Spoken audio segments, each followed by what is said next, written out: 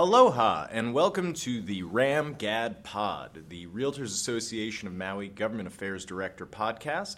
I am your host, Jason Economou, Government Affairs Director for RAM, and I am joined today with my good friend, Roy Van Dorn. He is our inaugural guest for our pilot episode of the Ram Gad Pod.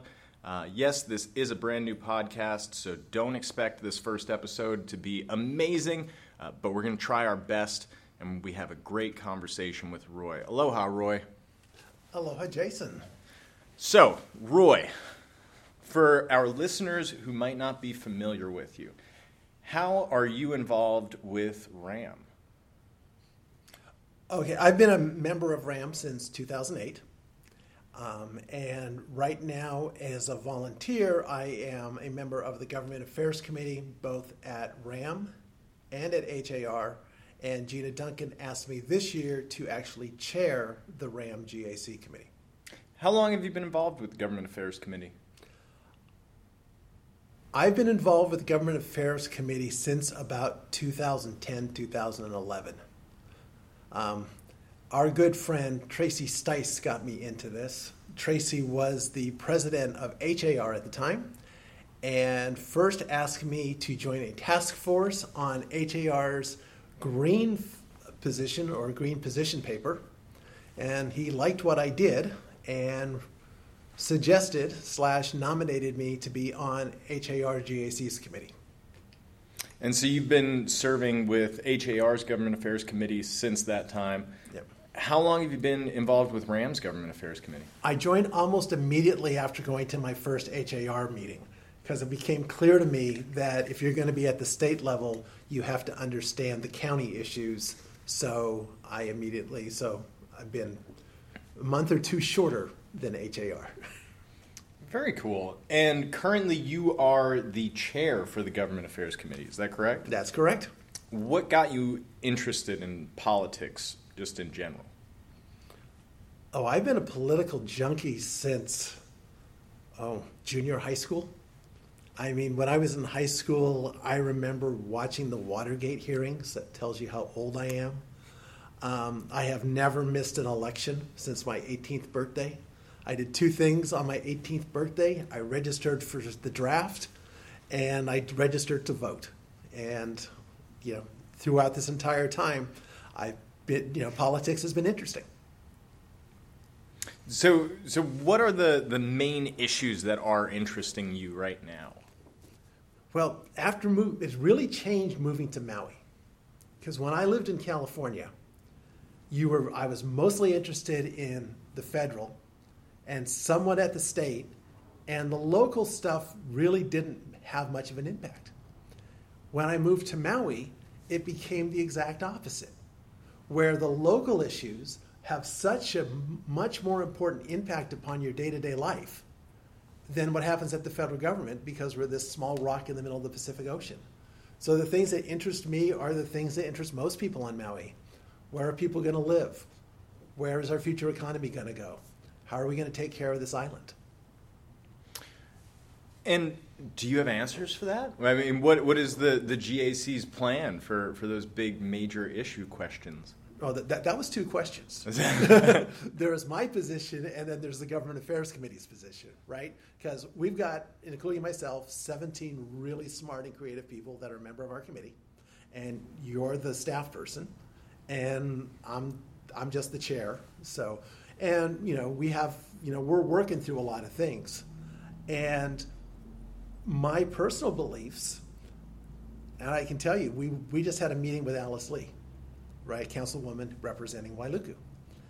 And she and I are on different pages, which is really fascinating because I believe that the way you solve affordable housing is you got to be denser.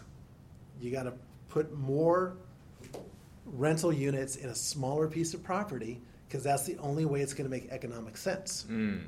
You've got a lot of people, though, and Alice is one of them, that still wants to provide affordable housing, much more the single-family home with the picket fence around it, two-car garage, which is a great vision.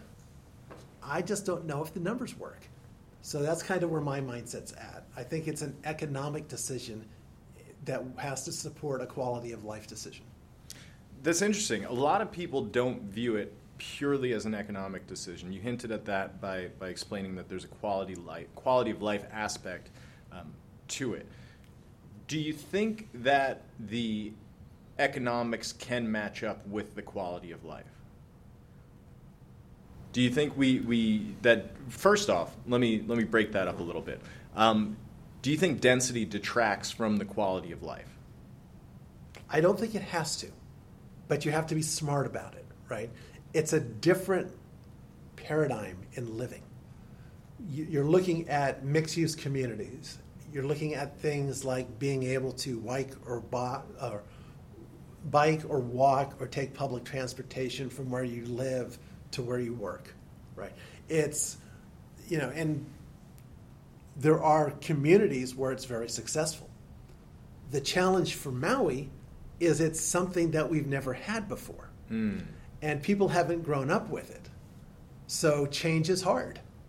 And it's going to take an adjustment. So are the people of Maui willing to make that change to have a place that they can call their own?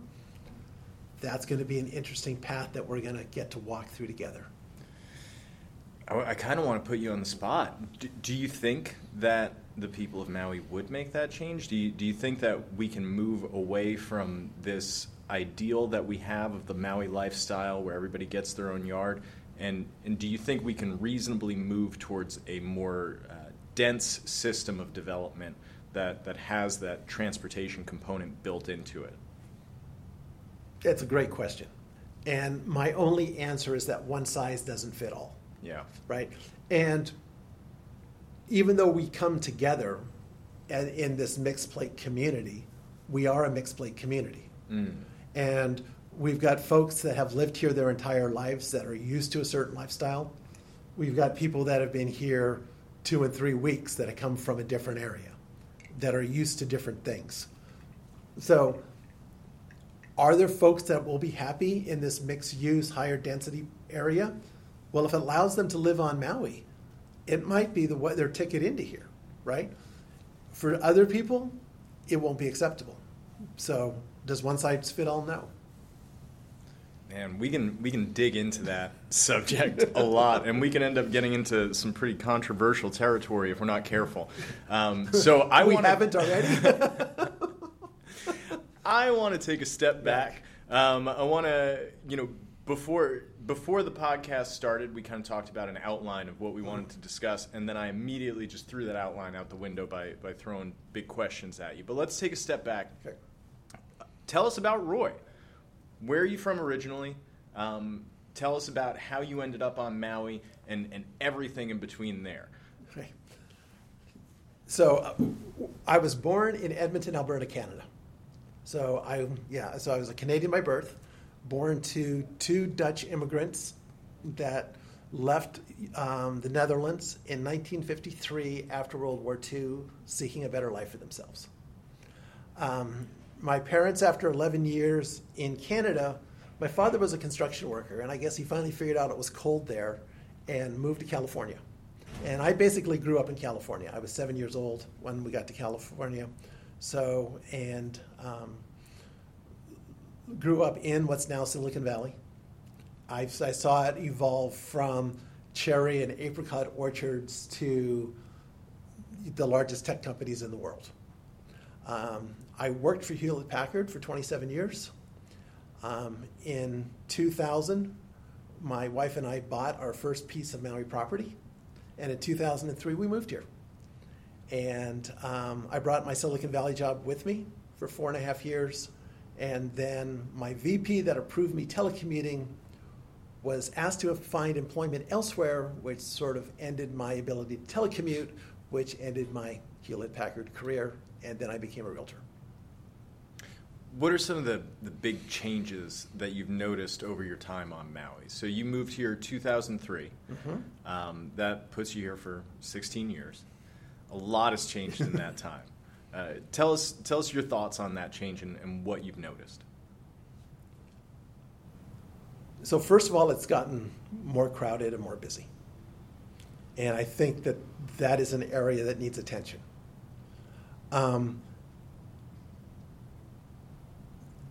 I also think that one of the things that brought a lot of us here was the slower lifestyle. And it's still a slower lifestyle, but I think that's evolving. I also think it's interesting that our visitor numbers are up. And there was an interesting article a couple of weeks ago in Maui Time where they talked about when visitor numbers increase, it changes the culture of an area. And in the island plan, it talks about we want to limit visitors to 1 visitor per 3 permanent residents. And we're exceeding that ratio right now. And I'm starting to get the sense when I go around, because we have this higher percentage of visitors, that the culture is starting to be diluted a little bit, which is really unfortunate because the reason we came here was for that culture. Do you think that there's anything that can really be done to lower the number of visitors? I mean, I've heard this and I've seen this as well. I mean, I've noticed it I've just been here for a couple of years now, and you could definitely tell that there is an increase and that it does affect the culture. I 100% agree with that. But I'm curious what practical things might even be possible when it comes to lowering that number of visitors that are coming. Again, it's an economic question for me. We have no manufacturing on this island. Our agriculture production is down. We need external dollars to come in to maintain our lifestyles and just to maintain, just have the basic necessities that we need as people that live here. We need to find a different revenue stream. And the only way you could reduce the visitor count is if there is a revenue stream to offset that. And right now, I can't give you a good answer what that revenue stream is. I just think it's so hard to go with this notion that we can tell people to stop coming. Because visitors, you're absolutely right with the revenue stream. So it's kind of like putting the cart before the horse to say, what can you do to limit the number of visitors if you don't have anything to offset that revenue coming in? But even let's say that we figure out how we're going to make money. I would love to see agriculture be, the main money maker for the island. I think all of us kind of are in agreement that we would love to see that happen. But what do we do after that? There's a difference between not advertising and straight up telling people, do not come. Do you think it'll ever get to that do not come point? I think, now this is going to sound really strange, but there are 2 things that limit the number of visitors that you can have. The number of seats on airplanes and the number of places people can stay. And I think, and this is where it gets really hard, right? We as RAM fought for 12 years to get a bread and breakfast bill passed. During that same period, we passed a short-term rental bill, which allows people to short-term rent, which brings up the number of places people can stay. But at the end of the day, it's the number of beds that are available to the visitors that's going to limit the number of visitors that can come here.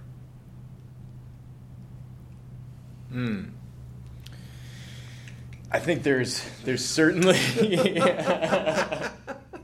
there's certainly ideas on what people would like to do. I get hung up on the limiting the number of beds because it gets to that property rights issue, and how do you reasonably do that? Well, and this is where the whole short-term rental bill was really interesting, right? How did we do that? We agreed to limits. Only so many houses within a certain area could get a short-term rental permit. The folks in Maui Meadows were extremely organized to ensure that the number was a number they were comfortable with, right? And then you've got, where can people stay? Hotels, condos, and single-family homes. right? Single-family homes we have limits on, right? I'm not seeing a lot of new hotels being built, right? And condos that are allowed to be short-term rented, we're not seeing a lot of those being built. So I think right now there is either a conscious or an unconscious effort on the island to actually limit the expansion of the beds. Yeah, I think you're right. I have a feeling it's a bit more unconscious than conscious. I think one of the big concerns is probably that revenue that we're missing out of when it comes to the short-term rentals and whatnot. That's why RAM has been pushing platform liability for some time. And the one thing that I think we all have to agree upon is illegal vacation rentals need to be addressed. It's not fair to the folks that are going through the process to get a permit. It's not fair to the neighbors that live next to the illegals, short-term rentals. I mean, we voted in the last election to increase fines and enforcement. So, I mean, one of the areas that all of us that we all need to focus on, I think, is to make sure that the visitors are staying in legal accommodations. What do you think of the notion of liability for visitors who stay in illegal accommodations?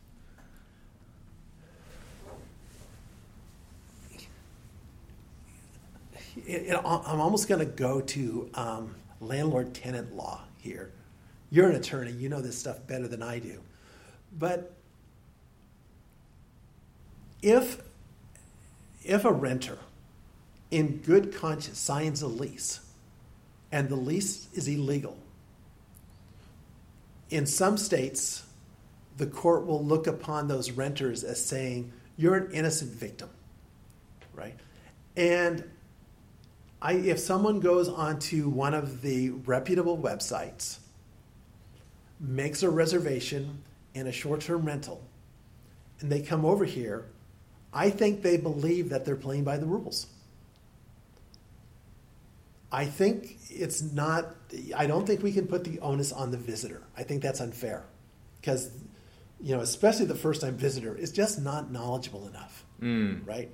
It's the platforms and it's the people advertising on the platforms that need to be held accountable, not the innocent bystander.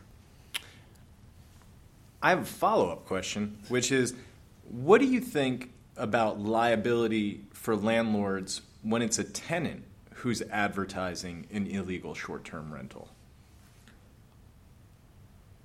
So in my world, in the world according to Roy, every person that rents a property in their lease needs to state that they are not allowed to sublease and they're not allowed to short-term rent the property. And in that case, if it's done and the landlord discovers it, I think they should have the right to terminate the lease and evict the folks doing it. Again, if the landlord puts it in the contract and does the reasonable steps to ensure it's not happening, and it's happening without his or her knowledge, I don't think that she should be held liable for something that the tenant's doing. But I do think that it should be grounds for an immediate termination of the lease and immediate eviction. Because I think that in this rental market, that puts the teeth into it, because losing your lease in this rental market is a huge penalty. Yeah, that's a great point. So we've covered platform liability, which is one of the big issues the GAC has been concerned about. What are some of the other issues that the Government Affairs Committee is looking into and tackling, and what progress are they making? Okay, so I want to put a disclaimer for the 16 really smart people on the Government Affairs Committee that's not me. Those opinions that were just expressed are mine and don't necessarily represent those of RAM or the RAM General Government Affairs Committee. Okay? So I get them all off the hook. So what else are we looking at? Well, we have a strategic plan and then every year we set a set of priorities. From a strategic plan perspective, one of the things that we get involved with every other year, and believe it or not, this is not an election year, despite what you may be seeing on television, we very much get involved in the elections. And our role in the elections is to educate our members relative to the candidates. We do some internal endorsements based upon what we see and our conversations, but our major role is to give opportunities for our members to meet the candidates and learn about the candidates so they can make their own decision. So I think that's one of the biggest things that we do, because when I first got involved with government affairs, there was an election where I actually shook hands with every single person I voted for. And that was the first time in my life that ever happened. And it was just really exciting, all the way from the governor down to the mayor, down to the council people. I had an opportunity to have met every single one of them. And I thought that was really, really cool. And then we have our role is around education, so making sure our members have access to what's going on in terms of important issues. From an issues perspective, one of the big ones around this island is affordable housing. I'm always tackling affordable housing. We recently, RAM was invited to participate on a panel at the HSAC conference, the Hawaii State Association of Counties conference. And it was great. And what we're seeing is that everybody is basically on the same page with a lot of the things that are hindering the development of new housing or new affordable housing coming online, which is basically the cost of building and the regulatory fees. So it comes down to the economics once again. But we've had a few cool ideas as far as how to get around some of that. Mm-hmm. What are some of the GAC's affordable housing solutions ideas that you are keen on? Well, for me, one of the things that I want to see worked is the entire infrastructure discussion. Ooh, let's get into that. What do you mean? Well, I lived in a development. I don't live there anymore, but when I first moved to Miami, I lived in a development where the developer was required to put in all the roads. Okay. And the developer put in the roads per county specs at the time. They got to go through a process to get the roads dedicated to the county. The county changed the rules. They wouldn't accept the roads. It took years, and recently the council voted to accept the rules, but it was a battle. Really, from that infrastructure point of view, I don't think that we can ask developers to pay for and actually implement the infrastructure that's needed. I don't think it's right that, and this really hurts the small developers over the large developers, but for a small developer to be told they have to put in a water system, and then for the owners to have to maintain that water system because it's a private water system, and because the county won't accept it and won't integrate it into the county's water system, I don't think it's right that we're creating these small islands on this island, right? And I don't think it's an effective and efficient way to do things. But guess what the big problem is? What's that? Money. Shock. Who pays for it? And I remember we had just met with the mayor, and his chief of staff was there at the meeting, and we were leaving, and we were shaking hands and just talking story. And I looked at him and I said, by the way, who pays for growth? And you could just see him go, oh my God, this is going to be one long conversation. And of course we had to table it, and we never had a chance to get back to it. But that really comes down to one of the questions about affordable housing. Who pays for the infrastructure growth on this island that will enable small developers to do small projects affordably? Do you have any ideas? I got one that'll make sure that I'm never elected to public office. Maybe we don't want to share that one. don't want to get you in any trouble. What do you think about the move towards focusing on affordable rentals as opposed to focusing on development of workforce and affordable housing? I'm a major proponent of that because I think we need to have housing at every single price point. Because if you have affordable rentals, that will allow families, at the beginning of their careers to live in their own place, save some money, and start working on creating a down payment. Then they can do a step up to an entry-level home. What you're hoping for is that there's houses at higher price points, so as when people, their careers blossom, they start making more money, their family sizes increase, they can then step up to the next level of home. And so forth, and then towards the end of their careers, when their families have gotten smaller, then there are homes to downsize to. But if you have this entire spectrum, then you don't wind up with people buying the starter home and never leaving it because they can't afford anything else or there's nothing else available. And then we have to figure out how to get more starter homes. So, and with only these starter homes and the competition for these starter homes, that drives up their prices. So I actually believe if you build a spectrum of housing at starting with rentals, entry level, and then a couple of levels above that, where people can grow into them and then downsize later on in life, that will help to keep the prices of the homes down because of the fact that you don't have different people at different economic states of their lives competing for the same property. Yeah. I'm a little bit curious.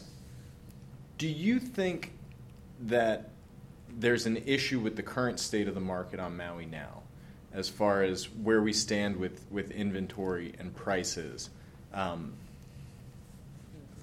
Answer that, and then I'll ask you a follow-up.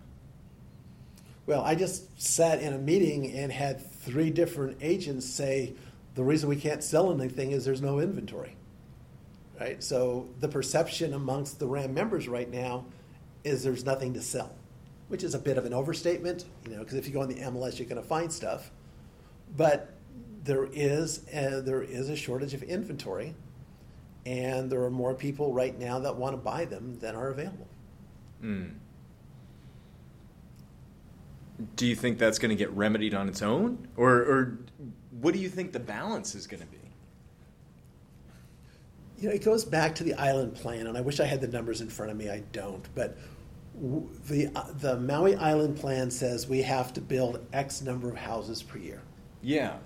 And we're anywhere close to what that X number is. Maybe you remember what the X number is. We're close to it, and we haven't been close to it for years. So we've got a backlog. And that means we got to do some significant building in order to catch up. And as Mayor Arakawa used to say, the reason housing pricings are so high on Maui is because we haven't been building for the last 5 or 6 years. So based upon that, we have to build. In order to build, we have to have the infrastructure. We have to have water. We have to have sewage. We have to have roads. We have to have electricity.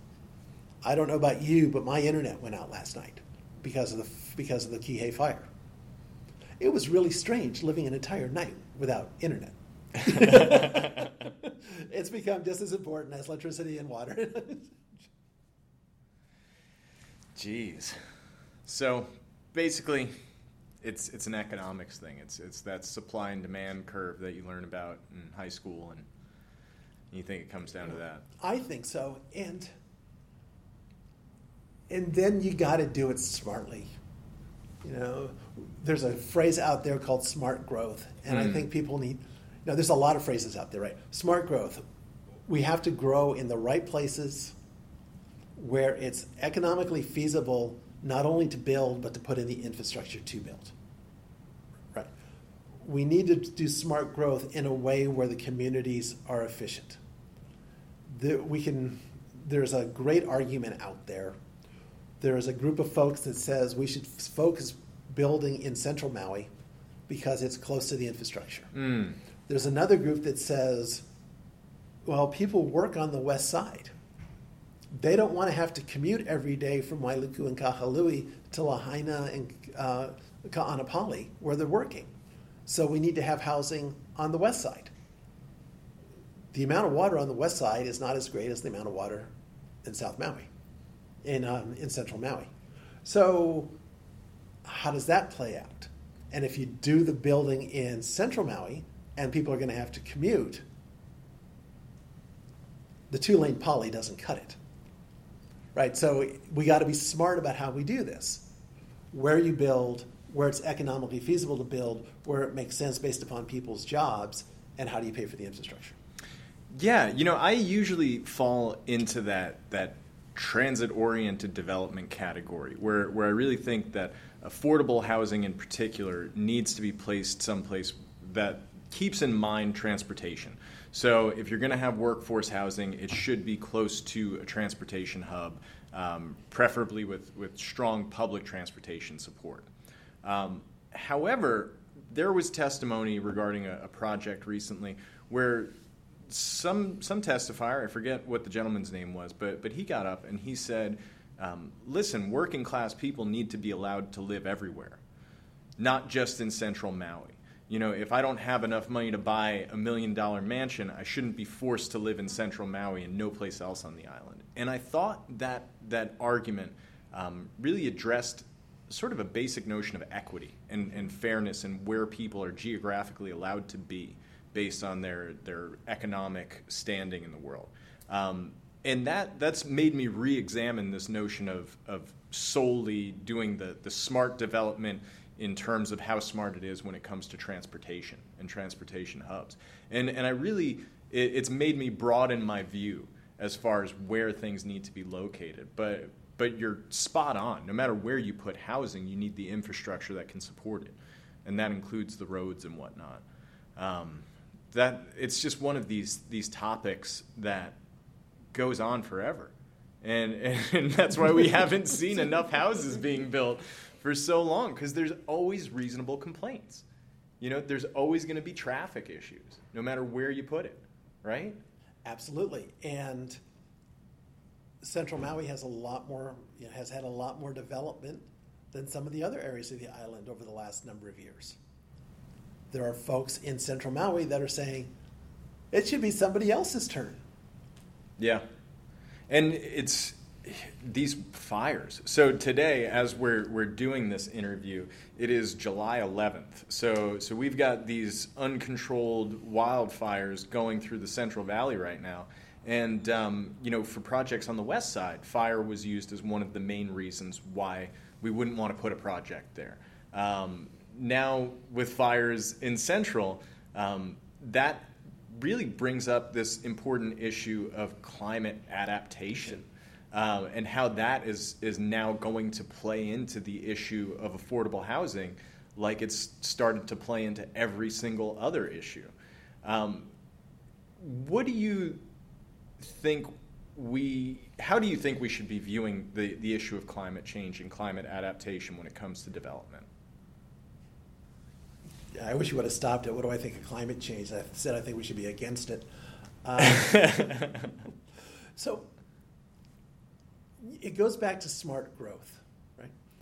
So as you as the Government Affairs Director, me as a member of the Government Affairs Committee, our bottom line charter is to protect property values and property rights. Property rights and property values, right?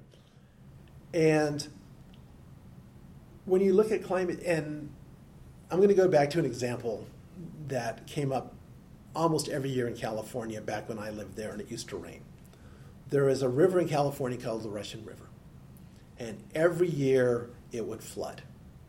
And every year people's homes would be damaged.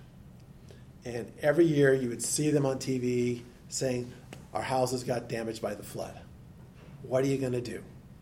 We're going to rebuild. Where are you going to rebuild? Right here.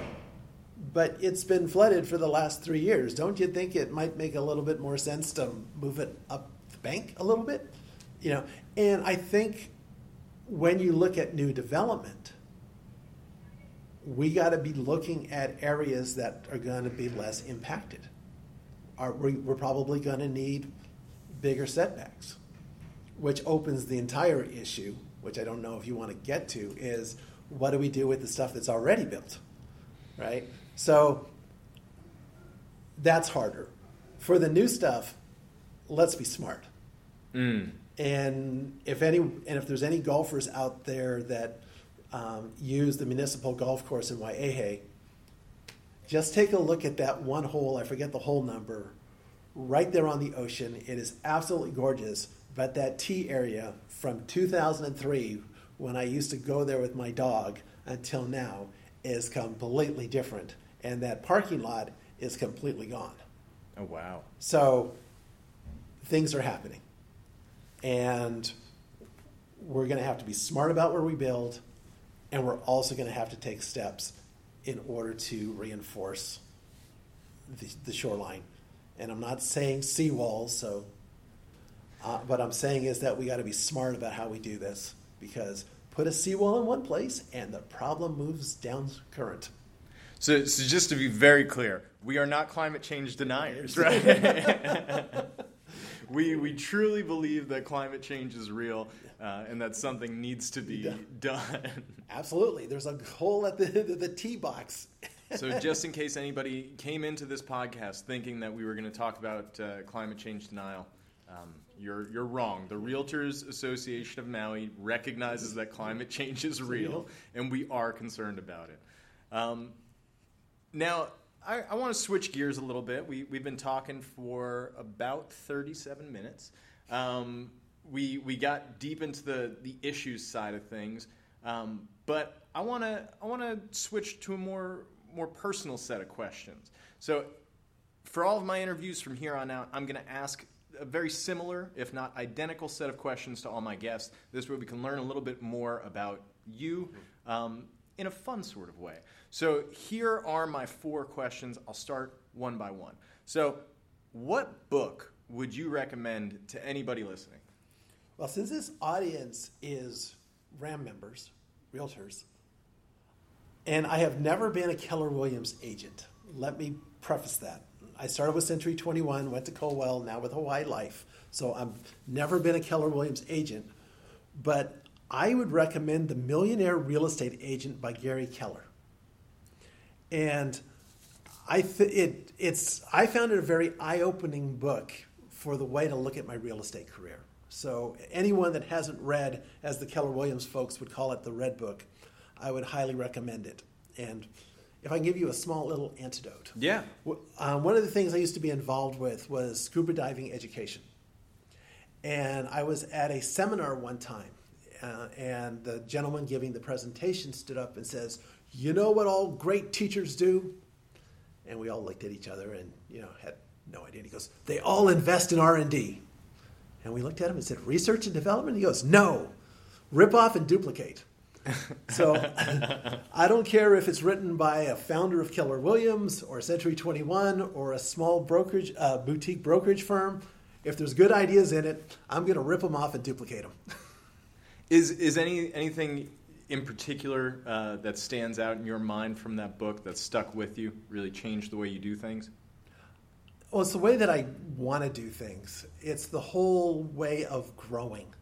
I haven't been in a position yet to actually grow the business the way that he talks about in the book, but thinking about how one would grow your business and develop more from a single agent to a team, I think is really insightful. Would non-real estate professionals get anything out of this book, or is this solely like a trade publication? I would say this is more of a trade publication. I think there's some logical leaps you could take, but I think it's too specific to the real estate agent, real estate professional, than worth the time for someone else. Sorry, Gary, just hurt some sales. All right, question number 2. What is guaranteed to make you smile? My wife's laugh. Really? Mm-hmm. I was thinking about this And, I was coming up with all sorts of smart aleck answers for your question because, I'm basically a smart aleck.